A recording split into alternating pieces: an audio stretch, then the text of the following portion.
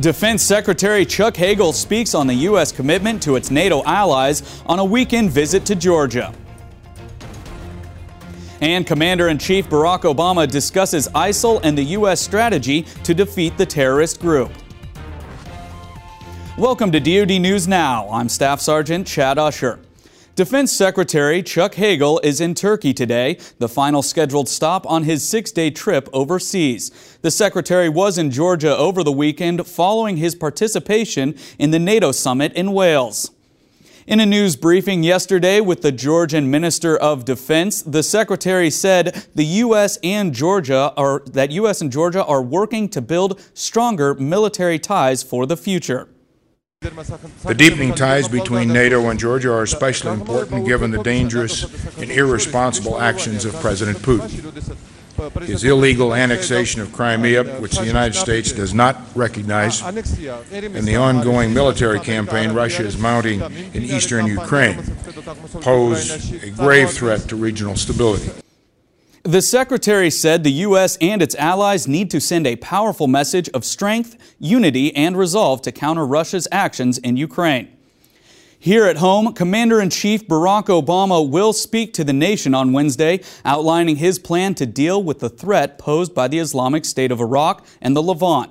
In an exclusive interview this weekend on NBC's Meet the Press, the president said the U.S. knows how to deal with terrorist groups, having dismantled al-Qaeda and last week killing the co-founder of al-Shabaab in Somalia.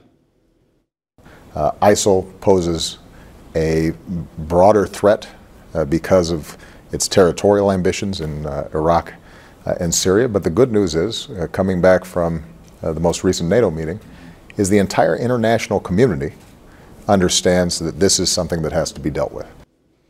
The president said the U.S. has not uncovered any immediate intelligence about ISIL threats to the homeland. Meanwhile, military officials say U.S. forces continued airstrikes against ISIL over the weekend.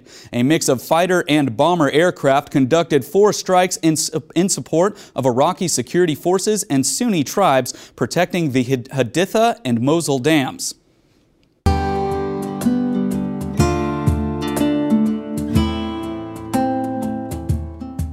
According to the Defense Department Suicide Event Report, more than 300 service members took their own lives in 2012.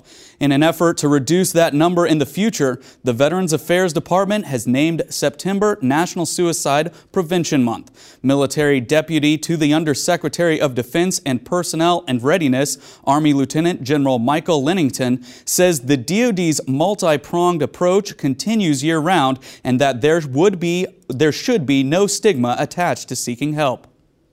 Suicide prevention is about taking care of each other, and that's a responsibility leaders have to focus on year-round, daily, weekly, monthly, not just in the month of September. So I look forward to celebrating our efforts with regard to suicide prevention in September, but like all other leaders in the military, I know it's something that we focus on year-round. Resources for immediate help include Military OneSource and the Military Crisis Line at 1-800-273-8255. The combined federal campaign is the world's largest and most successful annual workplace charity campaign. Each year, more than 150 CFC national and international campaigns raise millions of dollars. Deputy Secretary of Defense Bob Work said that this year's campaign allows service members to make a difference.